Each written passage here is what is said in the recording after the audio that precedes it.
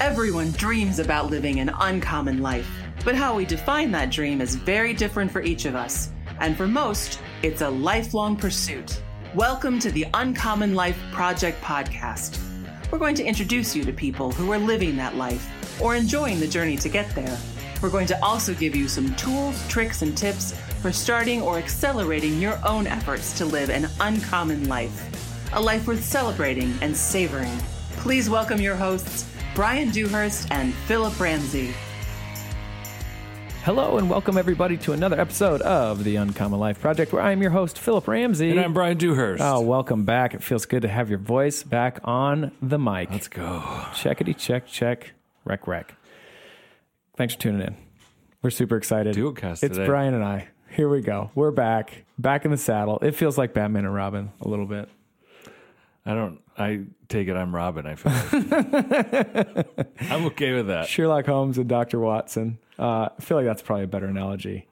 Robin, you just don't want to be Robin. You know, you don't. He's younger and more acrobatic. That's true. Maybe I'm Robin. Thanks for tuning in.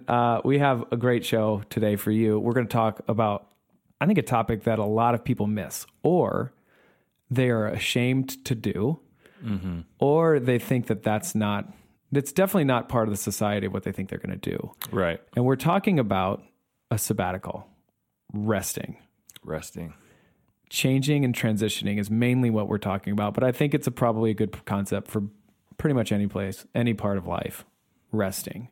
And I would say in America specifically, that's almost looked down upon or shame or guilt or whatever it is. You just don't feel like you can do it. So I have a friend, or I should say I have a cousin that adopted 2 children from Ethiopia. And they go over there from time to time. And he said it's the craziest thing, Philip. He's like, it's Ethiopian time. And I'm like, well, what's that? He's like, well, people say, well, like, let's leave in 20 minutes. He's like, maybe an hour and 30 minutes later, we'll leave. Now, think about that in an American setting. That doesn't happen. That ain't flying. Especially with Philip Ramsey. I'll tell you that right now. Heads would be rolling. And so maybe I'm caught up in this culture, but I do feel like Americans in general hurry. They are quick. They're fast. They just go. And you kind of get used to it over time. And that's your new normal. So what we think is very important, what we have seen in the past, is when somebody is going to, or about ready to, jump off the proverbial bridge of safety of their old job, consistent paychecks, and they're going to jump off into this uncommon life. We feel like the best people that we've seen have done what, Brian? Had a period or a gap. They've had space to collect themselves and think and process new information to make a more informed and better decision. Right. Which sounds so counterintuitive, especially when you're like super eager to jump. But taking a step back and relaxing and like really trying to process what's going to happen. What does this look like? Who's affected? Right. And I think the term sabbatical, the way I think about it is more in a corporate setting where you're taking like 2, 3, 4, 5, 6 weeks off. And I think when you look even like in the Bible, we talk about, the Sabbath and taking just a day a week off. I think there's different measurements of how you could do this. But the theme across those different measurements is it's important to rest. Right. It's important to just take a break. Let's just talk about this as adults. We just don't have a summer. We don't. I know. And the closest thing that I could think of for an adult summer, are you ready for this? No. Okay. This is what I think.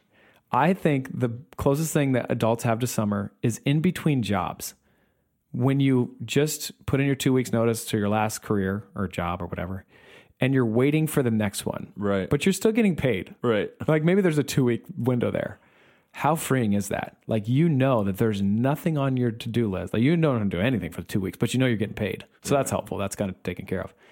But to me, those 2 weeks, and again, I haven't had this for a long time, but that to me is the equivalent of a child's summer as an adult. Is like you don't have any responsibility. You have time to rest, to take sabbatical, unwind, connect, refocus, engage, and get ready to get back on the horse again. Don't know if that's true. So let me quick, if this is your first time listening, I think there's a lot of people that listen to our 100th episode, by the way. And, and I'm getting a lot of feedback. Good feedback. It was a great one. It's fun to shoot. It was awesome. If you haven't listened to it, it's a really fun show to maybe go back and listen to start the uncommon journey, your uncommon life project, starting gate, and then you can kind of figure out which ones you want to go listen to from there. So who are we? What do we do? Like, I love what I do every day. So I'll let you talk, and I know you do too, but it comes from a different perspective. So give it to me. Well, I think we try to help people in that transition, in that gap, or I think a lot of times we get people that are down a path, maybe want the path to be different, and they don't know how to organize their capital or their finances to that new path. Right. And then sustain that new path, because it's challenging. And right. especially, I think business owners or entrepreneurs or executives, it's a lonely at the top. Really is. And so I think a lot of times, we're that sounding board from a business decision standpoint or personal decision standpoint, capital decision standpoint. Yeah. One of my friends, he always had the term power moves, like you got to make power moves. And I think we attract people that want to make power moves, and they just want a co-pilot of like, am I crazy? Yeah. And then how does this fit in my overall plan? Like I have a wife and kids and, I don't want the whole thing to burn down to the ground. And so I think we are that support system, that foundation, that, sounding board to like, this is how it fits. This is your risk. This is your risk tolerance. This is how we're going to mitigate those risks. This is the upside. Yep. And this is the downside. Let's, help you make the power move. So that's what we do at Uncommon Wealth Partners. And I feel like I'm the more of the numbers side of all of that, and you're more of the relational side of all of that. And that's so true. It's fun. Right. It's so true. So that's what we do at Uncommon Wealth Partners. So we get to sit down with people every day and help them achieve or put boundaries or a plan together to achieve what they've always thought or dreamed of and got excited about, and then make sure there's a cohesive plan. So I love sitting down and talking to people because there's always, if they're married, they're two people. They're one marriage, two people. And a lot of times you have one of those two people who want to jump off the bridge, the builders, the creators. And then you have the other person of like, hey, I just wasn't grown up this way. Like, I'm really nervous. Right. I love working with those two people because it's important that everybody feels excited about the next stage, whatever that is. And normally the person back on the bridge, 7 feet from the edge, like I'm not getting anywhere close to that rail, is more excited to like, hey, I can help support you, but I just want to make sure there's guardrails in place that if we know if things are not going well, we'll know something's awry. Yeah, we'll know pretty quick. Yeah, so that's really, it's fun for me to be able to take two people and then put a cohesive plan together that both of them are excited about. Not a lot of people can do that. Also, too, know that we have all the traditional tools at our disposal, but it's very rare that we will lead with those because we want to make sure that people are excited about where they're going, understand, the goals that they have in front of them. And I've always told people, like, if you don't know what you want, we're not a good fit because we're not going to be the ones like, oh, this is what you should do, which I think 80% of advisors out there are like, well, you need to start with this, and it's a product. Right. That's not where we start. Couldn't be further from where we start. And so that's appealing to you. We'd love to talk to you. I think there's a lot of people out in the fringes who are like, what are these guys doing? Right. How are they doing this? And then how do you move forward? So I think maybe quickly, this is how we do it. We feel like a financial plan is the starting point for everybody. If we don't know what the goals and what you get excited about, we can't really start the financial plan. Therefore, we're not probably going to start it. We charge $1,000 just to get on board with a financial plan. After that, and that's about 3 or 4 meetings that we usually take people through. One, to find out what they're excited about, what kind of tools and products or things that they have in their disposal, and what they've accumulated in the past, maybe old 401ks, Roth IRA, savings accounts. And then we kind of put something together. Brian is usually the tip of the spear of trying to figure out what does that plan look like? If these were our goals, how would I try to achieve it with the amount of money that they've amassed over the history? And then we try to put something together where we sit down with the client after that, say, hey, this is what we think you should do given your goals. That usually takes about probably four meetings. After that, then we just say, hey, what do you want to do? And we'll give you recommendations if we're not going to use an account in the past that you had an old 401k. Right. Hey, here's an idea. This is how we can manage the money. This is how our philosophy works. But at the end of the day, like what we really want to make sure people know is like, this is all of your money.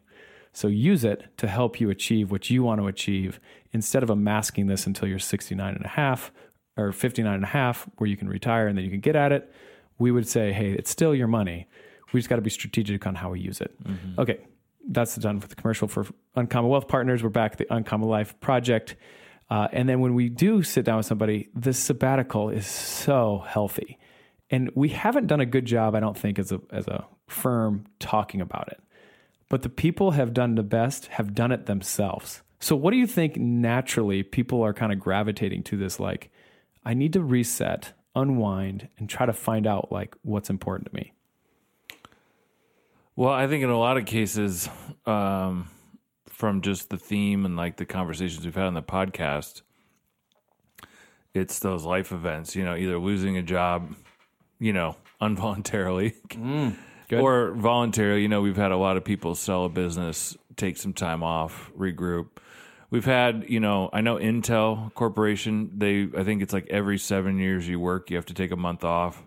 We just had another client who, has a really fast-paced growing business. He took a month off around a baby being born. So I think that was more of a paternity leave situation. But again, super healthy. Right. It's we've never had a conversation where it was like, oh, I wish I wouldn't have done that. That's a great point. And I think it's the proverbial, like you never hear the person on their deathbed of like, oh, I wish I would have worked more, But it's hard to implement that in the moment or to like build in the space to do it. I think in a lot of cases it's a really strategic decision and it's very countercultural. Right. So very rarely have we seen the sabbatical done when they have lost their job. Would you agree with that? Yeah. Like when there was something that happened, maybe downsizing and stuff, and then they've lost their job for whatever reason. Would you think it's still important for those people too? I think so. I think it's harder. It's like, when you're the one that's being left, yeah, it's hard to be like, oh no, I'm cool with that. I'm going to chill. Yeah. And take 3 months off and regroup. And it's more like, no, I want to prove them they were wrong. I want to find a better job. That's a good. I need to, like you didn't go out on your terms. Right. Versus somebody maybe like selling their company that like, no, I'm going out on my terms. Here's the terms of the deal. I got a package and I'm going to chill for 30 to 90 days. That's a good point. So. And a lot of times those people have a severance package. So they could do it. Could do it. I wonder if there's some kind of like fear that like, okay, I got to then figure out the next paycheck. Right. When is that coming? And I've got a deadline of 3 months, 4 months, whatever it is. Right. 2 weeks, whatever. Yeah. Huh. So, but That's I think even too, when you look at like, some of the top entrepreneurs in the world or the most successful people in the world, I know even like Warren Buffett talks about this even, like he reads 4 hours a day. Obviously he's got a lot of money, so he has built in the time to do that. Mm-hmm. But just the importance of slowing down and really collecting yourself and then taking massive action. Okay, that period of time is over, whether it's an hour a day or a day a week or a month a year. Now I'm focused and I'm going to go really channel that energy and focus into something. Okay, so you brought up a great point. What do you do in a sabbatical? What makes a sabbatical successful? I don't feel like I've ever taken one either. I think from our experience talking to people. Yeah, I think it's traveling. It's been a prevalent, like getting out of your normal situation or your normal circumstances and surroundings. So changing the status quo. Okay. I think it's, just maybe this is obvious, but like not working, like legitimately not working or trying to work. I think it's like maybe to say it a bit differently is like letting things come to you as opposed to like you trying to figure things out. Okay. And then I think there's obviously a aspect of reflection, journaling, like, truing up, so to speak, of like, what did I enjoy about that previous experience and what didn't I enjoy? And how do I pursue more? That's good. Things that are aligned with the way I'm made. Yeah. Okay. How do you know when you need to take a sabbatical? Like you kind of mentioned, like in your day-to-day job, like you've never taken a sabbatical. Like how do you know that you're ready to take a sabbatical? That's a good question.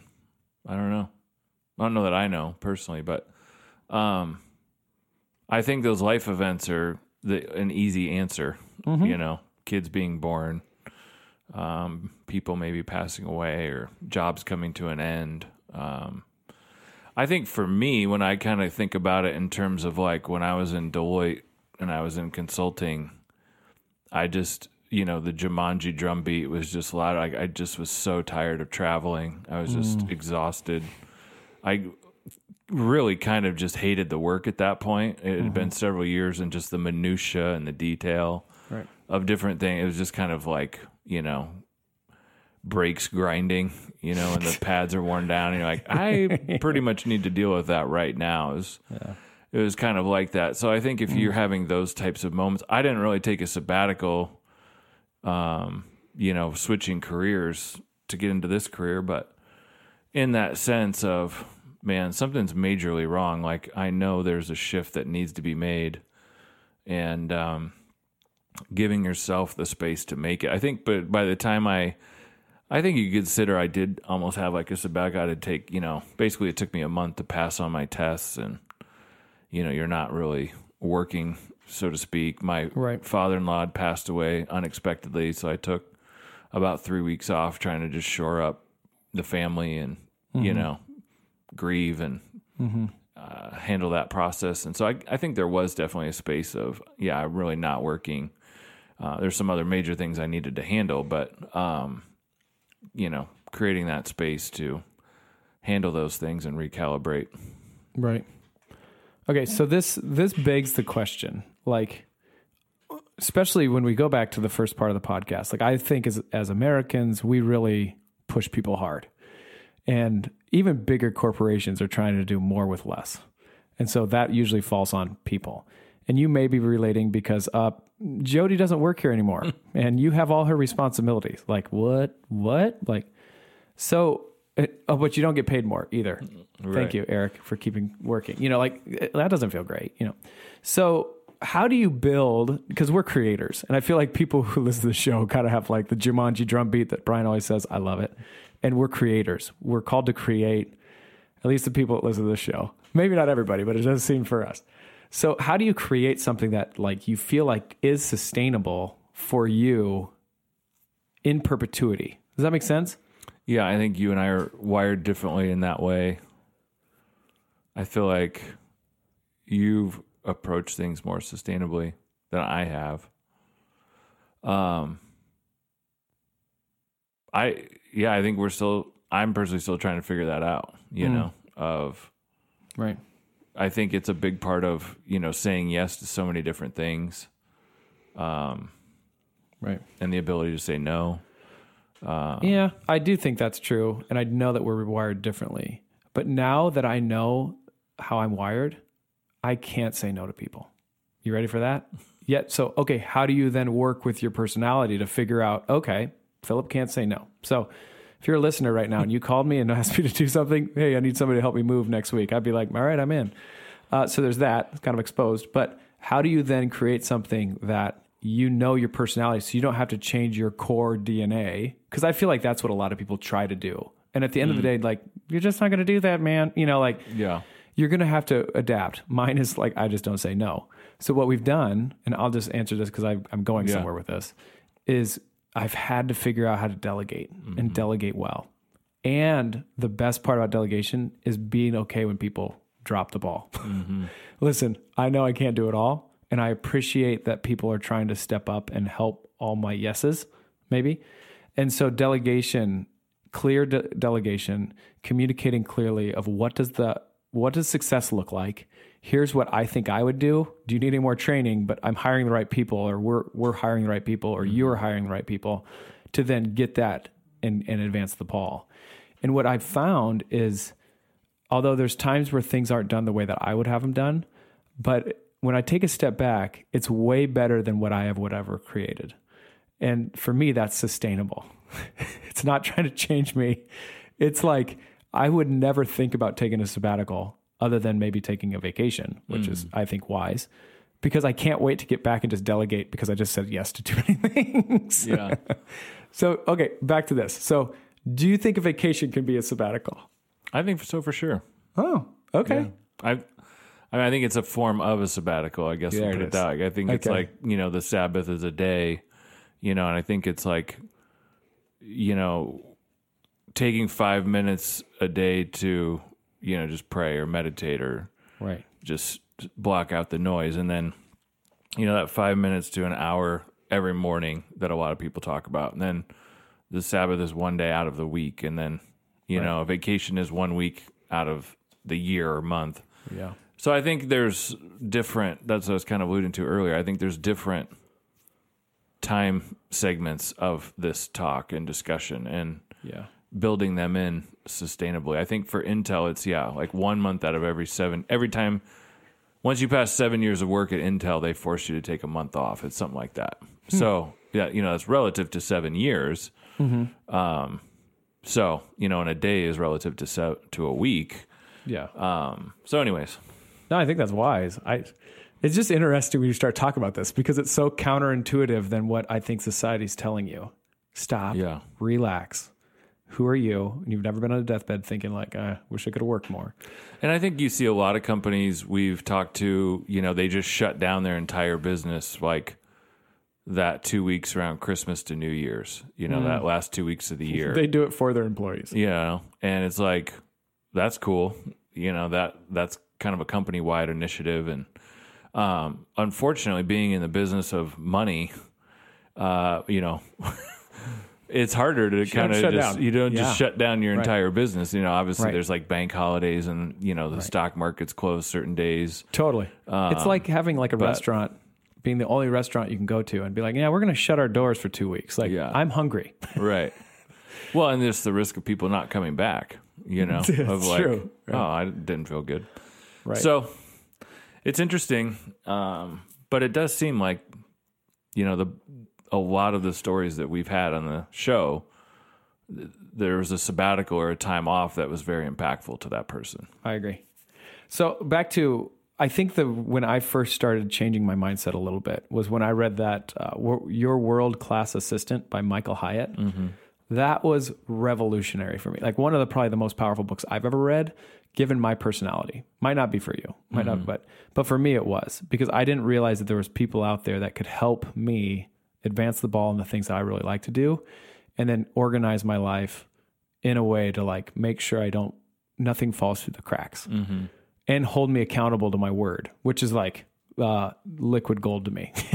So anyway, so that to me is like, sometimes you just have to be honest with yourself about who you are and where you're at in your career, in your life, in your vocation, all this stuff. And then understanding like when to like, I got to push pause. And then in that pause, having enough wherewithal of just really resting. Mm-hmm. Well, I think you look at the stress of the last 2 years and COVID and just everything we've been through as a society. And I was just at a conference and they kind of talked about, I think it was called the Great Transition, just like how many people left their job and how difficult it is. I mean, we're hearing a lot of business owners talk about how difficult it is to hire people right now. And, people getting hired like in Boston from a company that's in California because they can just stay in Boston. Wow. Or, Iowa. And there's just quality people all over the country now. And as employers, you kind of are in this competitive, like geography doesn't dictate employment, I guess is what I'm trying to say. Right. And so how do you structure benefits and time and work within your organization to support people, with this idea of having more freedom of time and downtime? And that's a really good point, because you always say like the newest benefit is freedom. And like, what does that even mean? Well, for us, we have like 1099 contractors that work with us. And now we're their only probably employment-ish, or like paycheck. Mm-hmm. But what does that mean? Well, we can't tell them when to work, and we can't tell them like vacation or whatever. So to me, ultimate freedom. Now, we need things done, and they need to get it done, but we can't tell them when to get that done. Right. To me, it's very freeing. It seems like it's working really well for us right now. Might not for us in the future, but to me, it's great because one of the people that helps us, she does all of our paperwork. She is going to a conference today. And instead of asking for that off, she just let us all know, hey, Friday afternoon, I'm going to go on a conference. So if there's anything you need from me, let me know. Yeah. Guess what we all said? Have a blast. Have a great time. So like there is freedom in that. Yeah. And it seems like there's more and more people that value that in this great transition that everyone's talking about. I would love maybe in 3 years or 2 months or today, if they thought the grass was greener on the other side of the fence, and now what they would say being in that job for a while. Right. It'd be interesting. Yeah. I don't know if they know that yet. I don't know if that statistic's out there yet, but it's coming. It's coming, and I only say it this way. The grass is always greener in somebody else's yard. So it's just human nature. Right. So anyway, back to sabbatical. I think it's important. We've seen it be important. And if you've been a long time listener of the show, 1, thank you. And then 2, you know that the sabbatical is important, that people do get clarity in rest. Mm-hmm. I mean, that's all I got. I think that's all that needs to be said. I love it. We nailed it. That doesn't happen all the time. Well, thank you for listening. We're grateful for you. And I need to tell you something, Brian. We got our 100th review. Come on. I know. It's been a long time coming. It was at 99 for like 6 months. Months.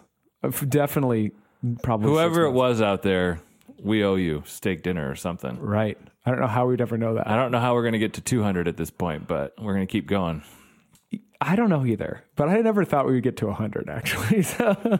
Yeah, the 100th episode and the 100th review was monumental. It was magical. This is the word I was going to use, but interesting enough that it happened on our 100th episode, like right around that time. Right. Which is good. So if you can find the review button and leave a comment, we'd love to hear from you, and we thank you for your support. Yeah. You even listen to the Uncommon Life Project. I've been your host, Philip Ramsey. And I'm Brian Dewhurst. Thanks for tuning in. Until next time. Go be uncommon. I love it. Talk to you later.